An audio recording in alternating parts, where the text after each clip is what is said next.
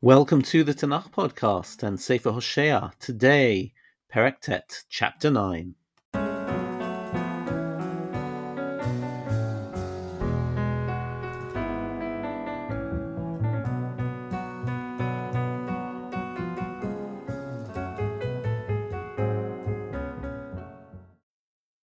And we are dedicating our learning to Chayalei Tzva Haganah Israel, to our brave soldiers, to their success and safe return, to the return of all of the hostages, and to the healing of the wounded in this war in Gaza.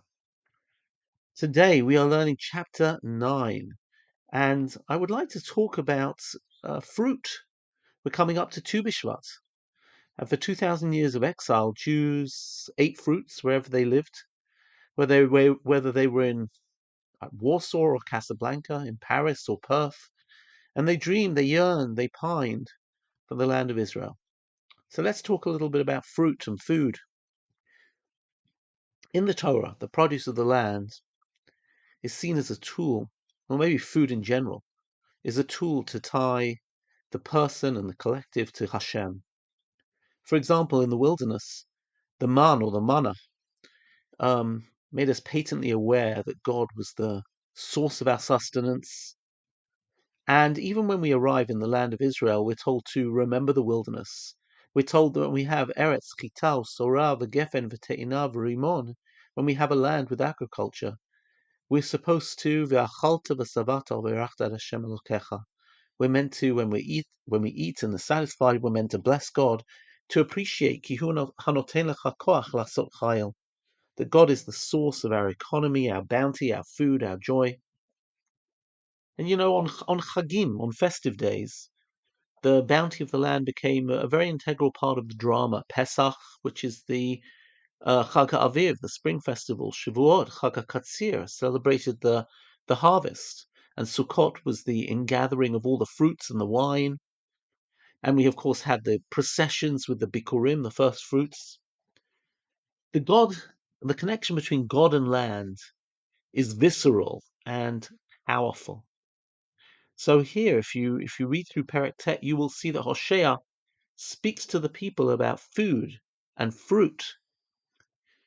Now, since the people in Ephraim at this time see other gods as the source of their prosperity, likely, by the way, they worship Hashem and other gods one alongside the other.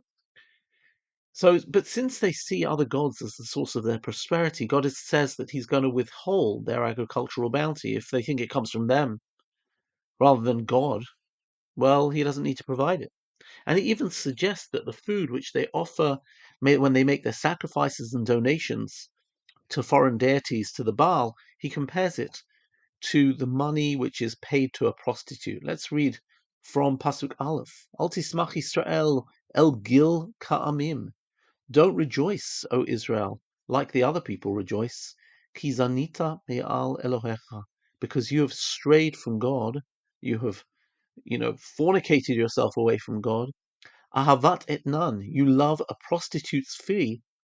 Al kol granot dagan, from every threshing floor of new grain. In other words, you give donations from your grain to other gods. And therefore God says in Pasuk Bet, in verse 2, your crops will fail. Goren v'yekev lo yiraim v'tirosh yikachashba. The threshing floor and the winepress lo yiraim, they won't produce. V'tirosh yikachashba, and the new wine will fail. And now, verse 3, you're going to be exiled, and especially on Chagim, especially on festivals, you're not going to be able to pour wine in the temple. You're not going to be able to bring your bikurim. You're going to be denied your Jewish sacrifices. And your chagim are going to feel dislocated and devoid of the true connection between your national heritage and your history and your land. So I read Pasuk Gimel. Lo yeshvu be'eretz Hashem. They're not going to live in the land of God. V'shav Ephraim Mitzrayim. Ephraim will return to Egypt, return because we came out of Egypt. Uva Ashur Tamei Yochelu. And those who are exiled to Assyria will eat Tamei, impure food. In other words, in the end, they're going to eat impure food. The laws of Tum and Tara of ritual purity don't apply, and they're going to eat bread in a foreign land. I even wonder whether that's the reason that Chazal continued a practice of purity and Netilat Yadayim despite the exile. And then let's just read verse 4 and 5. Lo yischul Hashem yain. They won't be able to pour out wine for God.